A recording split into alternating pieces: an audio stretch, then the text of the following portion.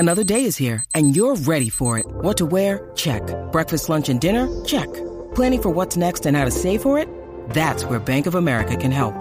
For your financial to-dos, Bank of America has experts ready to help get you closer to your goals. Get started at one of our local financial centers or 24/7 in our mobile banking app. Find a location near you at bankofamerica.com/talktous. What would you like the power to do? Mobile banking requires downloading the app and is only available for select devices. Message and data rates may apply. Bank of America N.A., member FDIC.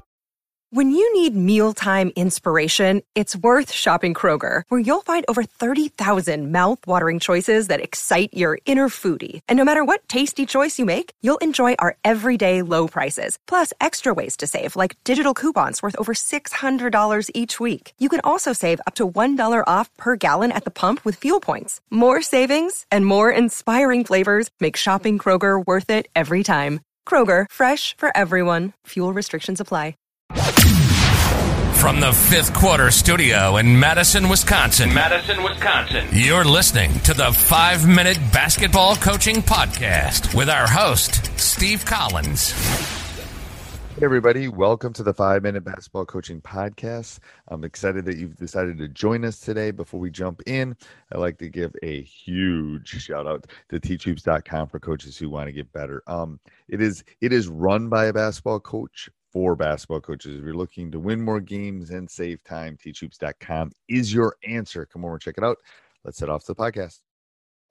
So today what we're going to do is we're going to talk about a little bit of Don Meyer and kind of his theory on captains. So I'm going to put something here so I can look at it.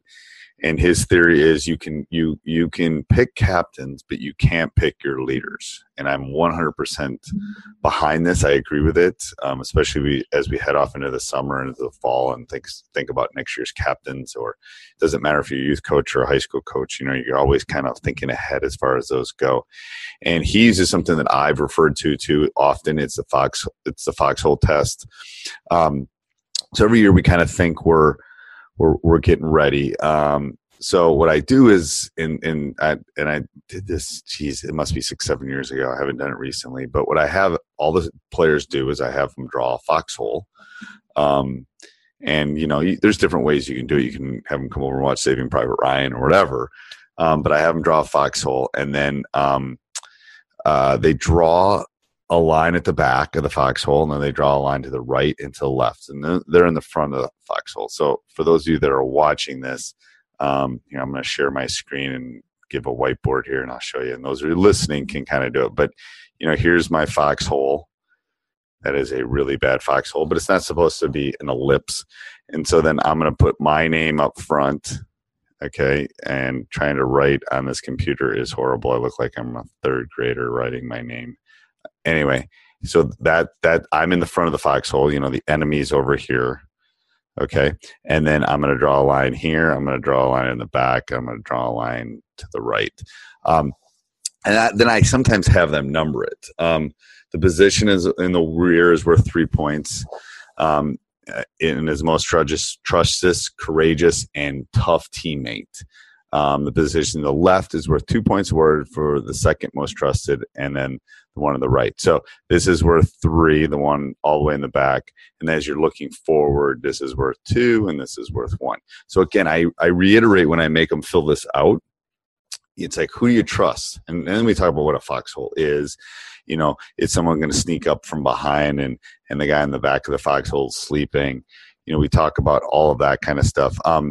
And then here, let me read this. This test cuts through all the friendships, cliques, and is the truest measure of what players really think of their teammates. It might be a good idea for each coach and the staff to do it with their staff, their administrators, their teaching things.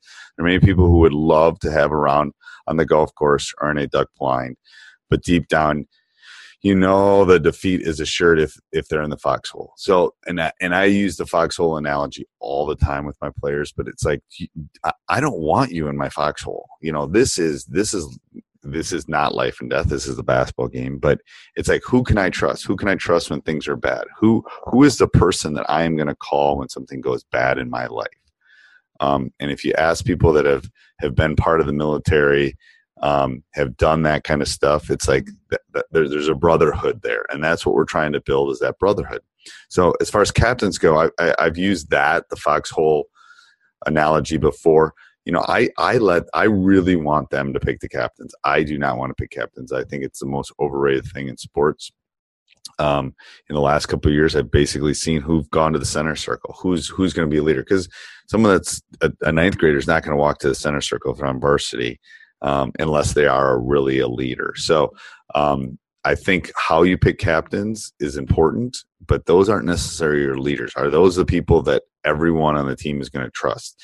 When they're upset with you, are they the ones that they're going to go talk to? So I think it's a really important exercise. I also think it's a really important thing for you as a coach to reflect on. Make sure you subscribe and like if you're listening to us on iTunes or Stitcher, whatever it is. Leave some reviews. And again, great time. We're all out of season right now. If we're not coaching a spring sport or a summer sport, great time to go over and check out teachhoops.com for coaches who want to get better. Sports Social Podcast Network.